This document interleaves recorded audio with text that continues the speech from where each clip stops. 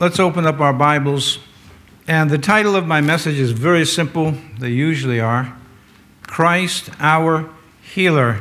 Turn with me to the Epistle of James, the very last chapter, where we're going to read at the 13th verse through the 18th verse, where the Bible says, "Is any among you afflicted? Let him pray. Is any merry? Let him sing psalms. Is any sick among you? Let him call for the elders of the church, and let them pray over him, anointing him with oil in the name of the Lord. And the prayer of faith shall save the sick, and the Lord shall raise him up. And if he have committed sins, they shall be forgiven him. Confess your faults one to another, and pray one for another that ye may be healed. The effectual, fervent prayer of a righteous man availeth much. Elias was a man subject to like passions as we are, and he prayed earnestly that it might not rain. And it rained not on the earth by the space of 3 years and 6 months. And he prayed again, and the heaven gave rain, and the earth brought forth her fruit." We can stop there at the 18th verse for context, on the subject of Christ, our healer.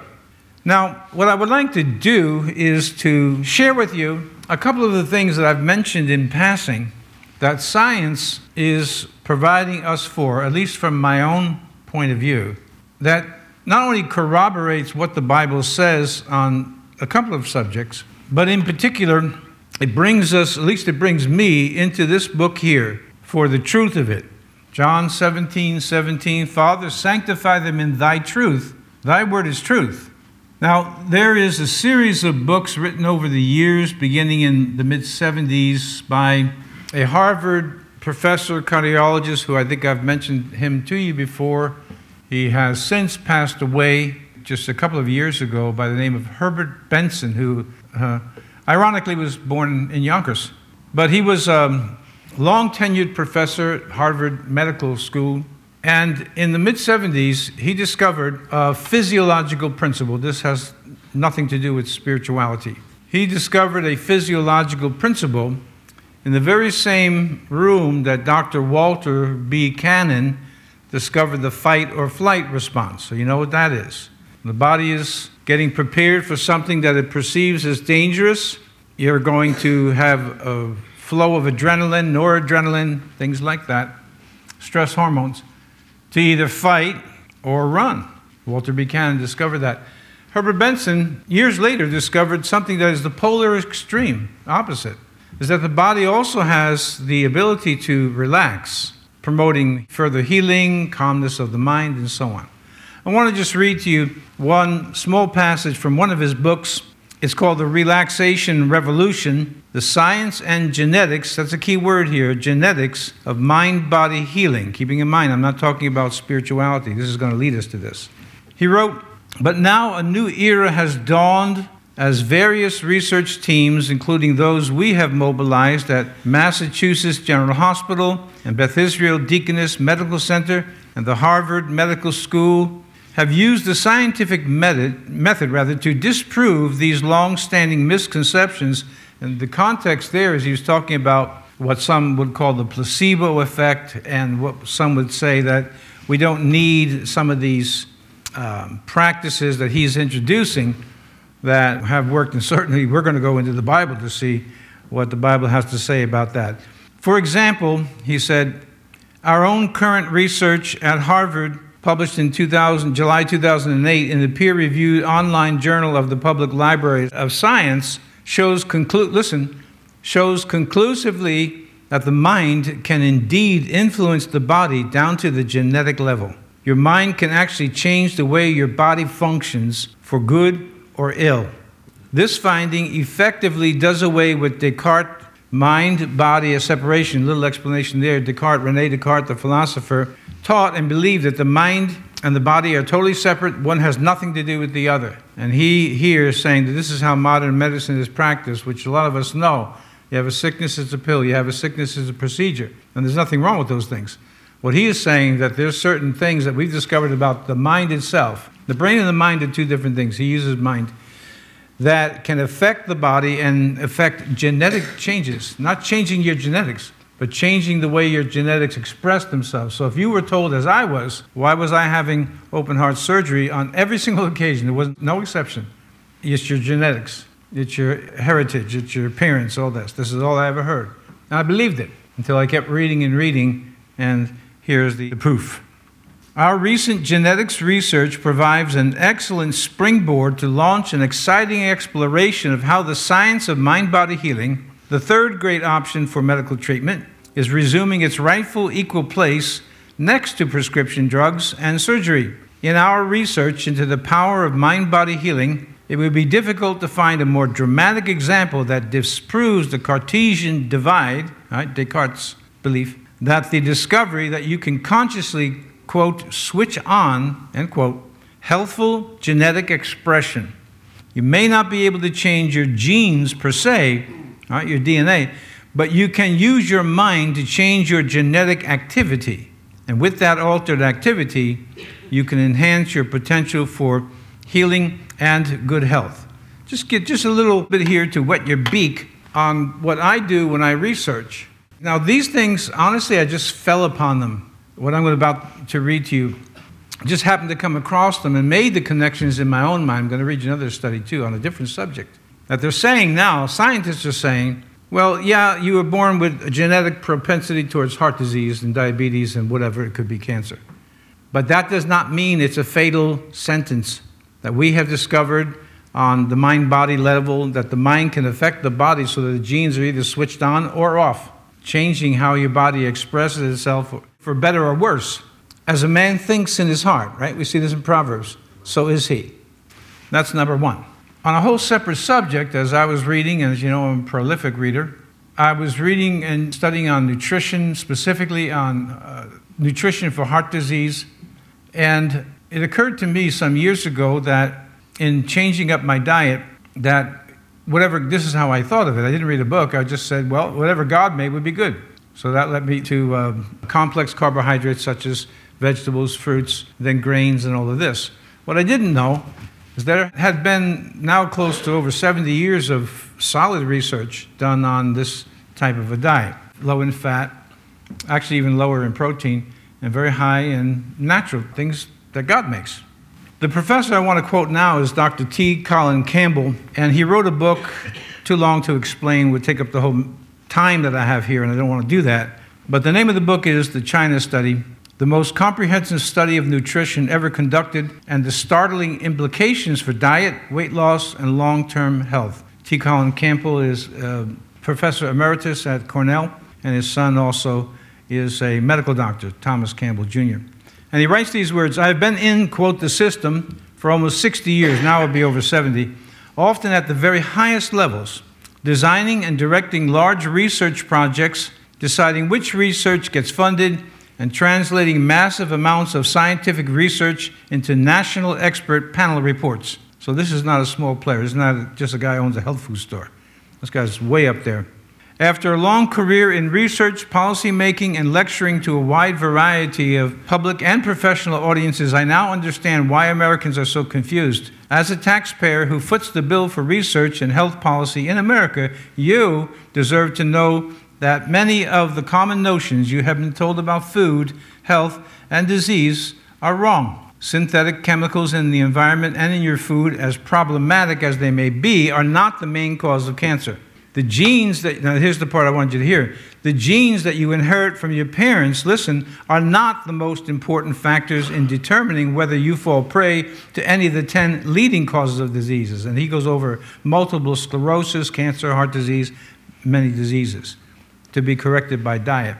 The hope that genetic research, again, this is what I want you to hear, the hope that genetic research will eventually lead to drug cures for diseases ignores more powerful solutions that can be employed today. Obsessively controlling your intake of any one nutrient, such as carbohydrates, fat, cholesterol, or omega-3 fats, will not result in long-term health. Vitamins and nutrient supplements do not give you long-term protection against diseases. Drugs and surgery don't cure the diseases that kill most Americans, Your doctor probably does not know what you need to do to be the healthiest you can be. Now, this is a very involved book, very ponderous, kind of deep, but a good study. And what I wanted to share with this, here's Dr. Herbert Benson over here saying, we have discovered how the mind, just the mind alone, can affect the body and give you more control over whether those genes are switched on for the worse or those genes are turned off for the better. And in T. Colin Campbell's research, two totally different sciences, he came to the same conclusion through diet, the one that he advocates. I find this interesting because, as we're going to talk about healing, science is providing us with evidence that there is more to the story than we're being told, even by those who give us whatever they really do know. But man's knowledge is limited. Lean not to thine own understanding, the Bible says, but in all thy ways acknowledge him, and he will direct thy paths. We have all these things. For instance, Dr. Jordan Peterson, some of you may have heard him or seen him speak, a well-known psychologist, who he's very big on the circuit, whether it's a TED Talk or being a guest speaker. He's Canadian. But I saw him give a lecture on the incredible amount of, and that is not his research, he was just repeating what someone else has done. Over 65,000 cross-references in the Bible of how it refers to one another. The Bible refers to itself. And we've always been taught, and we teach, that the Bible is a self-interpretive book. It interprets itself. And there he came up with this graph. It's very, very interesting. Again, he's not the first one to advocate it. He just came along and repeated it. But he's a well-known figure in the world of counseling and motivational speaking. Interesting times that we live in. I want to give you one more, just one more, from a totally different field of physics, which we have talked about this before. I have presented this to you before. It's the research of Dr. Abraham Loeb, or Avi Loeb, who was the head of the astrophysics department in Harvard. And he wrote a book. Now listen to the title of the book. This is an internationally known and respected astrophysicist. So again, he's not just a guy, forgive the term. He's not just some redneck talking about over the campfire about seeing UFOs. He's well respected. He's well respected in the community internationally as an astrophysicist. His book is called Extraterrestrial, listen, The First Sign of Intelligent Life Beyond Earth. That's coming from a high-profile physicist. And he writes this in his book. Personally, I do not enjoy science fiction when it violates the laws of physics. I like science and I like fiction, but only when they are honest, without pretensions. Personally, I worry that sensationalized depictions of aliens have led to a popular and scientific culture in which it is acceptable to laugh off, now listen to what he's saying, it's acceptable to laugh off many serious discussions of alien life when the evidence clearly indicates that this is a topic worthy of discussion. Indeed, one that we ought to be discussing now more than ever. Are we the only intelligent life in the universe? Science fiction narratives have prepared us to expect that the answer is no, and that it will arrive with a bang. Scientific narratives tend to avoid the question entirely. The result is that humans are woefully ill-prepared, listen, for an encounter with an extraterrestrial counterpart. After the credits roll and we leave the movie theater and look up at the night sky, the contrast is jarring. Above us, we see mostly empty, seemingly lifeless space, but appearances can be deceiving, and for our own good. Remember who's speaking here. He's Israeli-born, he's Jewish, but he was born in Israel and taught here for many years. But appearances can be deceiving, and for our own good, we cannot allow ourselves to be deceived any longer. Now, the statements that I'm reading to you on nutrition, on the mind affecting the body, and here on a whole different subject altogether in the realm of physics, astrophysics, are coming from well-regarded people. And the reason that I'm giving to you what may seem to you a kind of a disjointed introduction to this message is to say, as I heard Dr. Hugh Ross, who's also a physicist, but he happens to be a Christian, saying that hundreds and hundreds of discoveries that have been made in time have come out of the Bible. I didn't take the time to listen to the whole lecture that he gave, but I've read some of his books as well. What I'm saying is this: science, some scientists in the realm of study of the mind, study of the brain, study of nutrition, study of physics, and so on and so forth, are beginning or continuing to give more corroboration to the veracity, the truth of this book on every single page of it.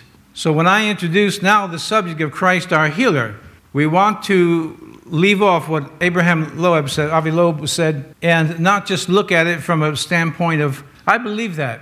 You see, one of the things that Herbert Benson discovered is that people are likely to get better with the very simple procedures that he's come up with over the years. People are likely to get better if they expect to get better. And that's science. Herbert Benson was raised in an Orthodox Jewish family. Their family became Reformed, and I think near the end of his life, he became a conservative Jew. But he's Jewish, but he's very open. And he also talks much about spirituality, that he said we cannot examine spirituality. That's what we're going to do, because we don't have any way to really measure that. We cannot discount. So coming from a conservative Jew, Herbert Benson, who did much research on the way the mind affects the body, and much research that this is true at the genetic and molecular level. So whether you're talking about stroke or cancer or whatever else, Harvard scientists like Herbert Benson and others, and then we have Avi Loeb talking about the sky and that we're getting ready to meet aliens, which you may say, well, why did you introduce that? Because the Bible talks about them. Not so much chariot of the gods and all these things. Angels, devils, spiritual beings that we can't see. And I'm not really sure someone who's acclimated towards science would have an objection to that, because you can't see the waves that are coming from your Bluetooth that are operating from your watch to your tablet or to your phone and all these things. We cannot see X-rays, but they exist. When we come to Christ our healer, we have to be convinced that, number one, he actually is a healer, that what we're about to read actually occurred. Number two, we have got to make a decision for ourselves that what we read in James chapter 5, let me read it again. Any sick among you, let him call for the elders of the church. That's not the only way to receive healing, obviously. Let them pray over him, anointing him with oil in the name of the Lord, and the prayer of faith shall heal the sick. That's what the word saved means in that context. The prayer of faith shall heal the sick. Which, let's face it, which we really see in even the best of churches, or the churches that promote healing, that practice it. When we exclude all the con artists that are just manipulating people and just doing circus tricks, we have to be convinced that this is actually going to happen in our bodies. Because if we're not, then we're not really as astute as the scientists are that are studying things. For instance, Avi Loeb. We know that Elijah was taken up in the chariot of fire. What was it? The Bible doesn't say, so I don't know. And you don't know. And I'm not going to read volumes of books of people who say they do know, because they don't know. But we do know that Elisha saw Elijah go up in some type of material thing called the chariot of fire and disappear. It's in the book. By the way, this is the reason so many people, atheists, and not just atheists, but others, intellectuals, have had problems with the Bible, because it sounds mythological. Yet science keeps coming up close into the things that are written in the Bible, but cannot touch the spirituality. So I'll ask you today, no need to answer. You may want to hear the scriptures first. You really believe that the things that are written in the Bible, is 31,106 verses, are true? That you can be delivered from your fears, you can be delivered from sicknesses and illnesses. You're going to eventually die, as the old saying goes, God heals every sickness except the last one. You're going to die from something, and if Christ don't come, you're definitely going to die. But then Jesus said, but even if he lives and believes on me, he will never die. Context is the spirit, soul leaves the body, is with the Lord until reunited with the body. This is all good news. Definitely should be the foundation for the times we live in, for our lives, to undergird us in all of our difficulties, and all of our struggles. So, with that in mind, let's just talk briefly about the healing ministry of Jesus, just accenting the obvious. Matthew chapter 4, verse 23 and 24. And Jesus went about all Galilee, teaching in the synagogues and preaching the gospel of the kingdom, and listen, and healing all manner of sickness and all manner of disease among the people. All types of sickness, all types of diseases. Many, I'm sure, of what we would know today with names on them, but here there's no names. And his fame went throughout all Syria, and they brought unto him all sick people that were taken with divers different diseases and torments. Notice the word torment. And those that were possessed with devils, and that's another subject we're not going to deal with today. Not everyone who's mentally ill, just to give you a clue of what I'm referring to, is demon-possessed. Not every time you go through some peculiar, odd, strange thing is a devil involved. But they are involved on occasion. How many occasions, we don't know. But enough that we should recognize them And those that had the palsy, he healed them. We read in Psalm 103, verse 3, that he forgives all our iniquities and heals all our diseases. Old Testament. New Testament. Jeremiah cried out, "Save me, Lord, and I shall be saved. Heal me, Lord, and I shall be healed." Let me go back to this. Herbert Benson deals with it at length, and he's not touching the Bible as much. He will quote from it once in a while. But he was a conservative Jew and a scientist, and I think he's just a good man and a good scientist. Cardiologist, by the way, who happened to be a professor at Harvard.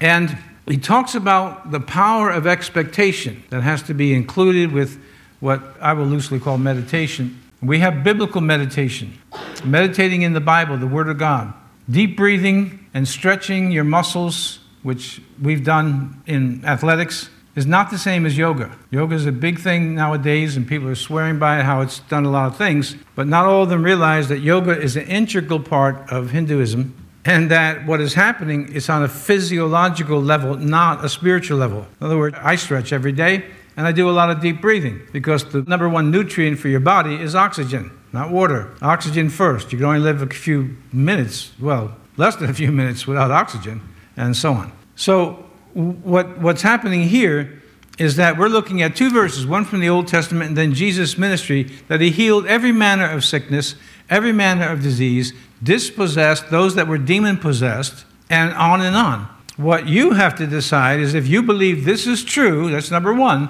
and number two, whether that can happen for you by the Lord. When I'm asking people to pray for me, as it's now in the bulletin in my family, I'm expecting God to answer. I'm not hoping that they answer the way we use hope. Hope and faith are intricately connected biblically, but not the way we use it. I hope it works. That's not how I look at prayer, and that's not how you should look at prayer or God. Our hope is that it's going to happen when we're inside the confines of the Bible. In Matthew chapter 8, verse 16, when the evening was come, they brought unto him many that were possessed with devils. So now we have even further elucidation of demon possession. And he cast out the spirits with his word and healed all that were sick. Two different things, demon possession and sickness. Verse 17, that it might be fulfilled which was spoken by Esaias the prophet, saying, himself took our infirmities and bare our sicknesses. Direct quote from Isaiah 53. Now just briefly, I just want to let you know, for some of you who don't know, there are good brethren out there who teach that healing is not for today. This was done by Jesus to show people he was God and so on and so forth. And that is, in my mind, a huge misconception. Jesus healed the sick because the book says he had compassion on the sick. And when we read in Hebrews that Jesus Christ is the same, yesterday, today, and forever, and we still have people who are sick, then we still have a Christ who is a healer of physical diseases, of mental diseases, and obviously spiritual diseases. And sometimes, and don't get me wrong on this here, we talk so much about the healing of the spirit, which is obviously the most important thing, salvation, that we miss out on the benefits, right? 103rd Psalm, forget not all of his benefits, that in addition to us meeting Christ in eternity and having eternal life and spending eternity with God in his place, we call it heaven, the Bible calls it heaven, the kingdom of God, the kingdom of Christ, we forget that there's benefits here and now. And that is a decision you have to make. Does the Lord strengthen you? Does the Lord uphold you? Does the Lord protect you? As we said here before when we sang that great hymn, great is thy faithfulness. Is he faithful? Again, I'm going to suggest to you that you'll find his faithfulness more so in little things than in big things. Because once again, big things, they're easy to notice because they're big, they're dramatic. But if you look for the little things, you're going to find out that God's been more faithful to you than you understood. In Matthew chapter 10, at verse 7, the orders given to the apostles was, as you go, preach, saying, the kingdom of heaven is at hand. In verse 8 it says, heal the sick, cleanse the lepers, raise the dead, cast out devils. Freely ye have received, freely give. Matthew chapter 11, verse 5, Jesus was saying, the blind receive their sight, and the lame walk. The lepers are cleansed, and the deaf hear, and the dead are raised up, and the poor have the gospel preached to them. Chapter 15 of Matthew, verse 30. And great multitudes came unto him, having with them those that were lame, blind, dumb, maimed, and many others, and cast them down at Jesus' feet, and he healed them. Verse 31, same chapter, Matthew 15. insomuch that the multitude wondered when they saw the dumb to speak, the maimed to behold, the lame to walk, and the blind to see, and they glorified the God of Israel. Brief, and most of you are already acquainted with these scriptures. We could read Mark, we could read John, we could read Luke, and we could read through the book of Acts to see that the apostles carried out the ministry of Jesus. And I want to just finish this one thought. To those good brethren who say it's not for today, in my opinion, they have reasons that are not biblical, which they claim to be biblicists. They just say, well, history this, and they give reasons that the scriptures do not. Point being, Christ, who was a healer, still is a healer. It's up for us to express, as Jesus requires, for us to have faith, to believe that's going to happen to me. And that's what everything, as you know, that's what everything hinges on concerning this book. Do you believe, Jesus said, that I can do this? One man says, I believe, but help my unbelief. That's a struggle that we all have. We want to believe it. We want to believe that these things are true. But then we struggle with these intrusive thoughts that contradict the Word of God. Fear is one of them. That's a big thing that I talk to you about a lot. Fear comes into the mind. Another one that causes a lot of doubt, and you can look in the scriptures for this reference too. There's people healed in the book of Acts as well who were sick 30, 40 years. And when Jesus came along, he healed them. My point there is that because you've been sick for a long time does not mean God's arm is now shortened because it's too late. Oftentimes we read that if we catch a disease early enough, it can be treated, and it can. Modern medicine has done us a great service in many ways, but then there are those who say this cannot be healed. And there are plenty of people who have disproved the prognosis that they were going to die, and I'll say this truthfully, even without giving credit to God, who ultimately holds all of our blessings, everybody's blessing. They prove through some of the things that Benson and others have written about, certain principles that exist, God-given principles. Remember, he causes his rain to fall on the just and the unjust. Two farmers next to each other, one who's righteous, one who's unrighteous, plant corn, they both grow. So we cannot X out the right side and make a dichotomy that is so unbiblical that we say God blesses the righteous, but he curses the wicked, which is true as time goes on, number one, or in the end, definitely. But as we read here in Ezekiel, I take no pleasure in the death of the wicked. That's what God said. So we have this comparison. The Bible is self-interpretive, that God is good to all, although there's limits, of course, on how much God will tolerate. And we know that from history, biblical and otherwise. The question, so, is this: do you believe it personally, that when you pray, God is going to hear you? I'm not going to talk about sinless perfectionism, as some have preached, meaning you can live totally perfect without sin. I'm really not certain that exists. We all sin, fall short of the glory of God, but we still have a God who continually heals. We look at 1 John chapter 2, verse 1. That pretty much settles the issue for me. Don't sin, but if you do, we have an advocate with the Father. We have these things for us. To say that Christians never get sick is where I want to go now, is not true. How do I know that? Well, we just read the verse 14. Is any sick among you? They were Christians. If it was the case that Christians never get sick, then we wouldn't need verse 14. We wouldn't need prayer. We wouldn't need to anoint with oil people who believe in Christ. Christians get sick. Christians get depressed. Christians are fearful, and so on. But we don't have to stay there. We don't have to concede to it. We don't have to give in to it. We must fight the good fight of faith against what's coming against our minds and our bodies, our families, and so on, and expect God to deliver. So let me go through this with you today in James chapter 5, the protocol for healing as we read it here. Number one, as I just said, Christians do get sick. So again, amongst either the purveyors of hyper faith, if they are serious, then of course, not to mention the hucksters, con artists, and charlatans who are just conning people with the statement that if you had real faith, you wouldn't be sick. Christian Science is another. You're not in pain, you just think you're in pain. And I believe that the way to handle that is to ask a man who believes that to put his hand out and just whack him with a ball-peen hammer. And when his bones are crushed, tell him, you're not in pain, just think you're in pain. A young man was going past an older man who was a Christian Science practitioner, and the older man asked the young boy, how's your uncle? Knew him, he was a friend. He said, well, he's sick. He says, he's not really sick, he thinks he's sick. Came by a couple of days later, asked him, how's your uncle doing now? He says, well, he's still sick. He says, he's not sick, he just thinks he's sick. Came by the third time to ask the young man how the uncle was doing. He said, "How is your uncle?" He said, "Well, now he thinks he's dead." Christians get sick. Don't feel guilty about the fact that you've contracted something, whether it's really bad diagnosis or the common flu. But we have recourse to go to Christ, who is risen from the dead. He still has his eyes and his ears open unto our cry, that we can go to him and be strengthened, healed, and delivered, and have our needs provided. Just keep in mind that many of the principles of Scriptures have a condition. How many Christians walk around, they never have enough? I'm talking about the financial end of it now. And I don't ask people, ordinarily, once in a while, on occasion maybe. I don't ask people too much, unless it's a counseling situation. I ask them, do they tithe? Well, I wish I could. But there's the problem. There's no real trust in the God of the universe. And as Avi Loeb said, just look up in the sky.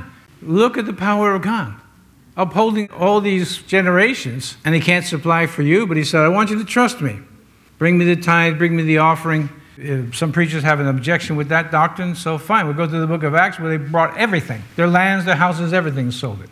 Usually people will go back to the tithe and the offering. And we come before God and believe that God will supply all of our needs based on the principle. He loves a cheerful giver. And the whole Bible is filled with these type of conditions. If my people, 2 Chronicles 7:14, which the Speaker of the House is now talking about. This is a good sign, by the way. Mike Johnson. If my people, which are called by my name, will humble themselves and pray, then will I hear. If and then. It's a rule of logic. Number 2, call in the elders. It is a presumption that the elders have more faith than the people who are below them. It is not always true, and we know that by experience as well. But I want to just add that it is not necessary always to call the elders, because sometimes you're in a position or in a place where you can't.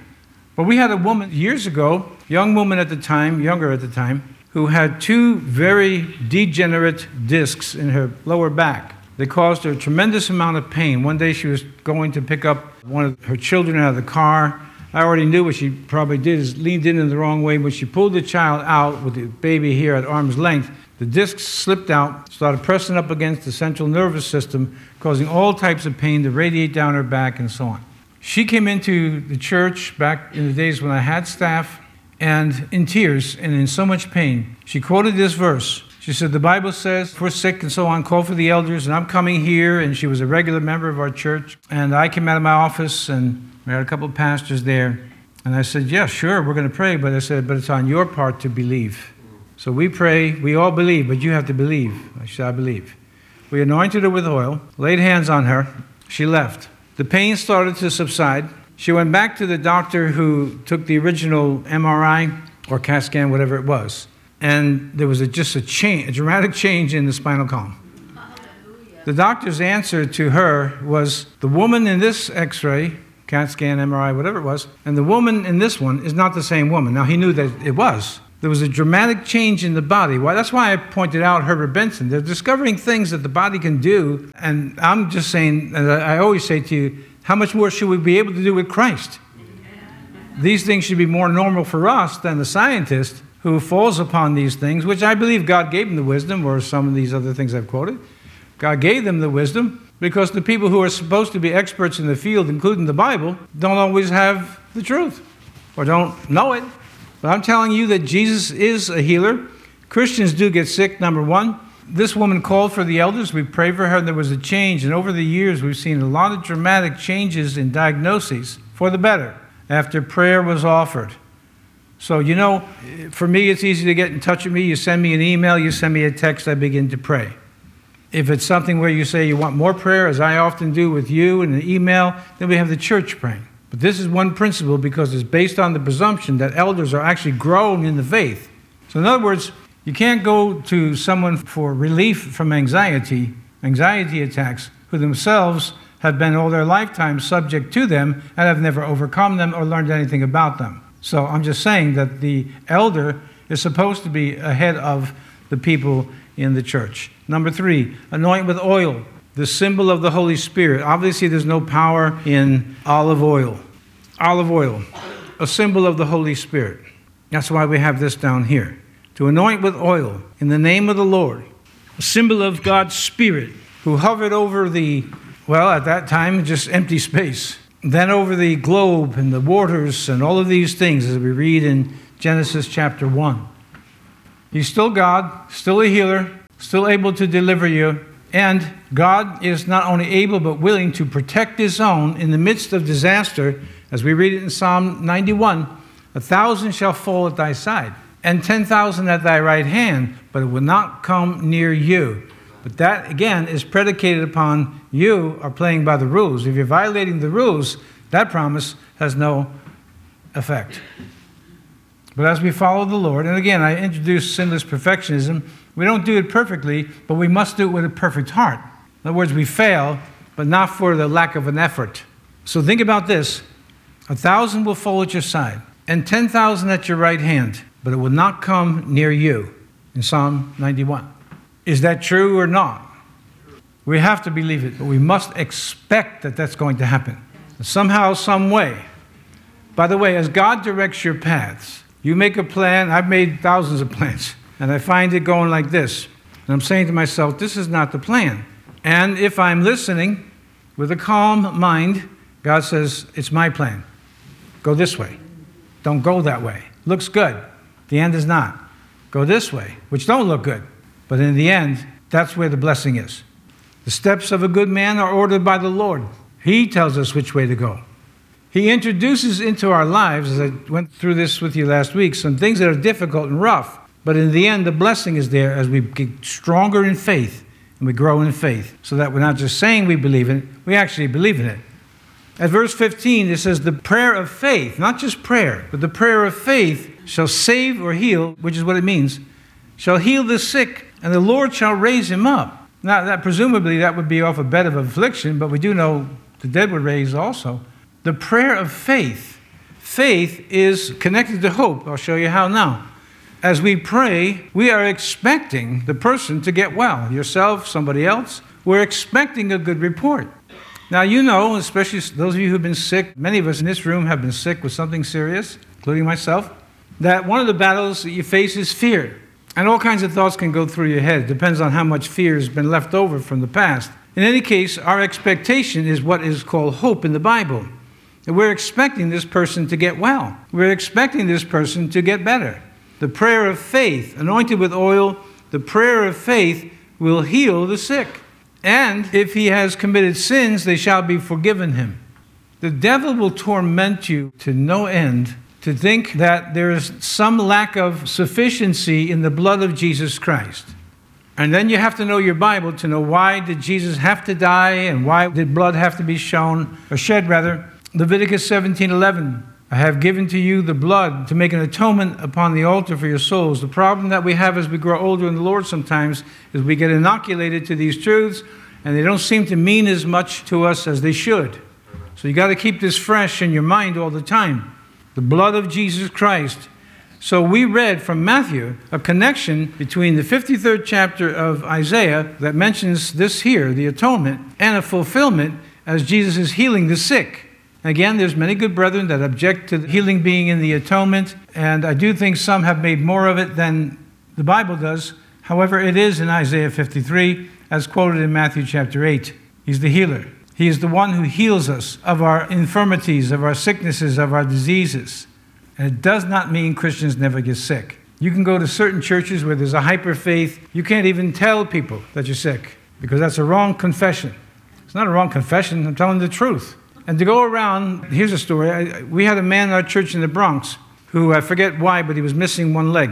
And he had a prosthesis. And then in the course of time, he just took off the prosthesis and he literally hopped, no crutches, on one leg. When asked as to why he was doing this, he says, because I'm trusting God to grow my leg. And of course, I'm not going to interfere with faith, a man's faith on that count. But in my own opinion, it's just an opinion, it seemed to be excessive. And then one day, I discovered something about him.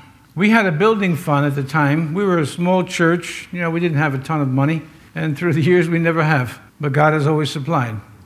And we had a little thermometer there, as churches do, to show how much we're raising. It was to build the parsonage, a place for my wife and family to live, my wife and I. And one day he came in hopping in on his one leg. And he said, you know, Pastor, the Lord spoke to me. And he said, if you, meaning me, would give me what's in the building fund so I can get a van. He was going to be an evangelist, he told me. He said, God will bless you. Now then I was younger, maybe not as bold as I would be today, but in my head I'm saying, I'm already blessed. We have money in the building fund. I made up some reason that, no, I'm not giving you a building fund. See, that's the hyper faith. Again, I'm not faulting a man for believing that God could grow his leg. I mean, that's faith in God, from my point of view. But now we find that there was something else inside of him that was a bit excessive or just simply wrong. Give me the church's money, that's what he was saying, and God will bless you. I was raised in New York. I've been conned in New York. I've been conned up here, as you know. A lot of con artists, they know exactly what to say to people with Bibles, especially preachers. And so we don't want to be an extremist, just biblically oriented. If you get sick, it's not a bad confession, whatever that, well, I know what it means. I've studied it for years, but you can say, hey, I'm sick, pray for me. And don't get caught up with the magical formulas that words that come out of your mouth have this mysterious power. They do have power. Life and death are in the power of the tongue. So that's a true principle, but taken to extremes, it means you can't even report that you're sick, and you don't want to do that.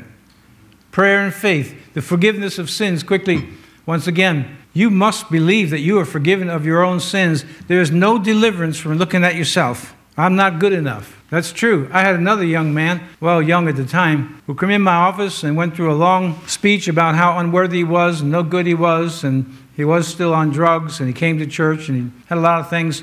I'm not good enough, and I'm not worthy enough, and I'm all this and that. And when he finished, I said, I agree, you're not. Because he was expecting me to say, oh, don't talk like that. You know, oh, no, don't say that you're no good. You're a good man. Instead, I said to him, yeah, you're right. You aren't any good. I said, but neither am I. And that's the whole message of the gospel, that we're not worthy of the grace that we have. We're not worthy of the salvation that we possess. No one is worthy. But if you keep looking at your unworthiness, you'll discount the blood of Christ. And it'll have no effect. Very little. I'm going to say no effect, because you're going to still say it's the blood plus. It's the blood plus. It's not the blood plus. It's the blood of Christ has cleansed you from every sin. Amen. That's faith. Every sin. And it's interesting to me that it's included here in the prayer of faith, that it's comprehensive policy. That God says, are you sick? Well, look at the elders, lay hands on the sick. They will recover. And if there's been sins committed, they'll be forgiven as well. Which proves, number two, that Christians can and do sin. But we must not sin willfully. God says, don't do it. Well, I think, no.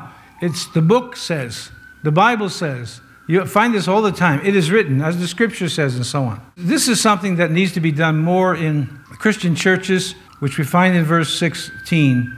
Confess your faults one to another. I think I told you recently, two most difficult words for a lot of people, and then three words for many, many people to say. Number one, I'm sorry. The second one is like it.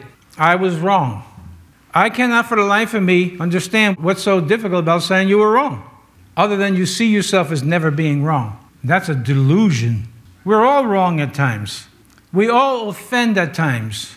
And that calls for an apology that says, I'm sorry. And the other calls for humility, which says, I was wrong. And so in verse 16, it says, confess your faults one to another.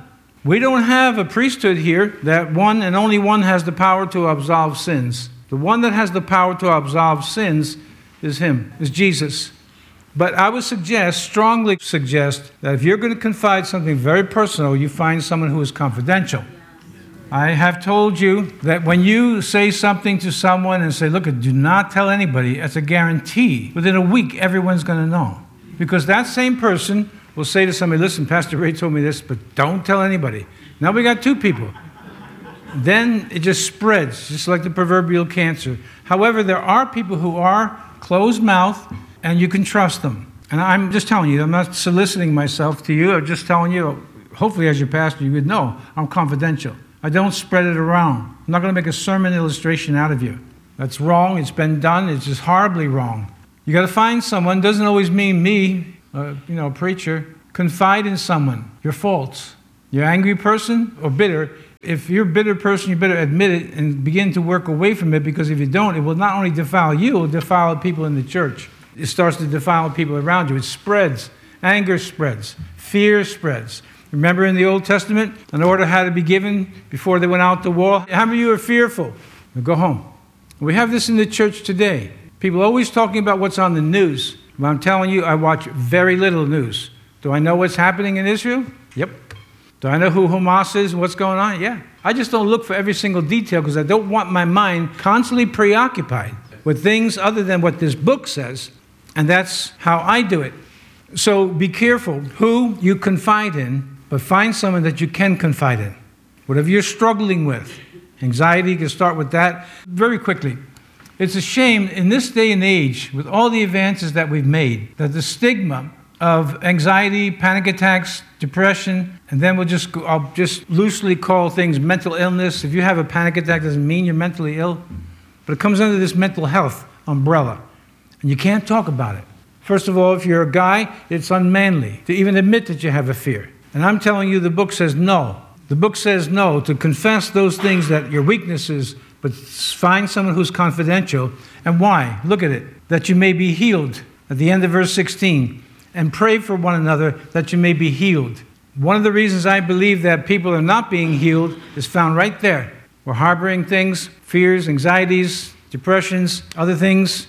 You were brought up in a so-called faith church where they wouldn't permit you to even talk about your illness. Well, how are we going to pray for something we don't know about? How can we make a positive affirmation of faith when we don't know what's troubling you? No, you can't.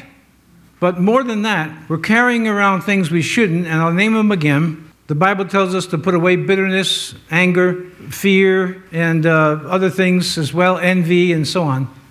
And if you're really struggling with it, find that person you can confide in that will pray with you and pray for you so that you can be healed. Because if you read the works, if some of you decide to read the works of Dr. Herbert Benson and many others, you're going to find a direct association between sickness and fear, and sickness and anger. And when it comes to mental health, once again, anger and fear are the two cousins, twins, that are the worst thing that you could do to add to your anxieties, your anxiety attacks, your panic attacks, your weird sensations, your impulses, and all that. The worst thing you could add there is anger and fear. And once again, the Bible was way up ahead of it because it's God's book, that you may be healed. The effectual, fervent prayer of a righteous man availeth much. One of the Greek words used there is energeo, where we get our English word for energy. Tesla did this experiment with people. The energy that's put out from our bodies and from our brains, and I won't go through the experiment that he did, but he proved it. Proved that you could actually feel energy coming from the human body, human being, when you provoked him emotionally. Well, the Bible is way up ahead of it. Way up ahead of it. Tesla discovered something after inquiry. The Bible announces it. Why would you want to abandon this book? It's way ahead of science. It's way ahead of psychology, psychiatry. It's way ahead of everything because it's God's book. And I think the only way you could actually know that is by experience. That it happens again and again and again. You're tested and you're tried, you're in dark places in the valley of the shadow of death, and all these things, and you're up against it, but you keep trusting God. He comes through. You're up against it. He comes through, comes through, comes through. Now you have experience. Now you can say, as we like to say, I know that I know that I know that I know that I know that I know Christ is Lord. The effectual, fervent prayer of a righteous man availeth much, though I like to say it's God that avails through this type of prayer. This may not seem to be connected, but I want to share with you anyway, because it is something that we deal with, or some of us deal with, which is isolation. I don't know how many of you here today actually feel isolated, though you're connected to a group, obviously a church group, but there's other groups, maybe your family or friends that you have. Yet, at times, you can still feel very lonely, even when you're in a group. Isolation is a bit different, but hear me out. The closer you draw to Christ, the more you'll be set apart. Even from those who are dedicated to Christ, but are just not willing to go to the lengths that you are to know Him in the power of His resurrection. But here's the thing. Someone has written that when God wants to make a man great, obviously it's man or woman, and really use them, He isolates them. He brings them to a place of seclusion, where He teaches and He instructs. And I'll give you what someone has written on that subject. God chooses His people and protects them by isolating them. Once you understand this, you'll stop trying to force certain situations to happen in your life. You'll develop more faith and trust in your path. The isolation journey has taught me to let go, detach, and be present. A lot of wisdom in that there. We all here today have got to decide for ourselves what we believe. If someone, for whatever reason, is circling the drain, and for whatever reason has decided they're going to continue to circle the drain, detach. Do not let them take you down the drain with them. Doesn't mean you have to leave them physically always, especially if you're in a situation where it's a family member or even a church member. Just don't let their unbelief and negativity and all of this affect your life. For me, right now in my life, I'm focusing as much as possible. I just unsubscribed to a score of things that I once subscribed to over the years. They just build up. And systematically, I've just been I don't want anything to distract me from what I've got to do here with the rest of my life, with a few years. Here, I'll give you this one too. No extra cost while I'm now working overtime. The Roman Caesar, general, philosopher Marcus Aurelius said something that I have told you that I came up with on my own. Didn't get it from him, but he obviously had the same thought. He said, lay down and pretend you're dead. Then get up and live out the rest of your life. My way of looking at it for many years is I see the tombstone. It's got my name on it. I'm going to die. But what will I do between here and there? You say, well, I'm kind of old. Well, then use the few days you have left. Use the few months you have left. It is never too late to be the person God intended you to be, no matter how much time has been lost. Christ is our healer, and we go to him for healing of the mind, well, first the spirit, most importantly the spirit, and of our minds, our mental health, and of our bodies as well as our physical health. Let's not let science get up ahead of us. Let's go along with the science, that's fine. But we got the book, we got the Bible. We must believe it. I know that every week, every single week, we come here, you're up against it. Sometimes you're relieved and the other person's up against it. But there's always some few people or many people that are up against it in life every time we meet. It's this and it's that. It's your work, it's your home, it's both. It's your body, it's all three, and so on. That God's arm is not shortened that it cannot save. His ear is not deaf that it cannot hear. And only you can decide what kind of faith you're going to have. Great faith, little faith, no faith. You must decide that. So as we're praying, why don't we believe God in the areas where we need to believe God and strengthen our faith? It's going to be a struggle. It's going to take time. But this is the era in which we must trust God. We must believe God. We're not left, well, in my opinion, we're not left with too many choices. And in my mind, that's a good thing. So I don't have to think so much about choices. Trust God all the way. And prove it by the way you behave and by the way you act. Most importantly, the way you think. Father, we come before you today, and we ask in Jesus' name that you would continue to increase our faith so that these are not just verses we read that sound very good and sound encouraging, and they are encouraging, but that we would see your power in this generation. That we would see you work in our bodies as well as our minds, and you've already worked on our spirits. You've saved us. Help us, Lord God, today to see your power in the sanctuary, as your book says, and to see you work miracles, heal the sick, deliver the oppressed. Help us. We bless you, Lord. On your way out, we should have a sign. Some churches do. You are now entering your mission field. You don't have to know everything about the Bible. Just tell people what you do know. My early years, I just talked about what God did for me, my testimony over and over again. Go out and tell people what God has done, and let's do our work of evangelism. Father, we bless you and we praise you. We expect to hear reports from this prayer right here of how you healed the sick and delivered the oppressed. Thank you today, Lord Father God, that you are still the healer. Amen. Help us to go out and tell others in our own way by your leading about Jesus. Remind us to love one another and to love you with all the heart, soul, mind, and strength. We pray all these things in Jesus' name. Amen. Amen. Amen.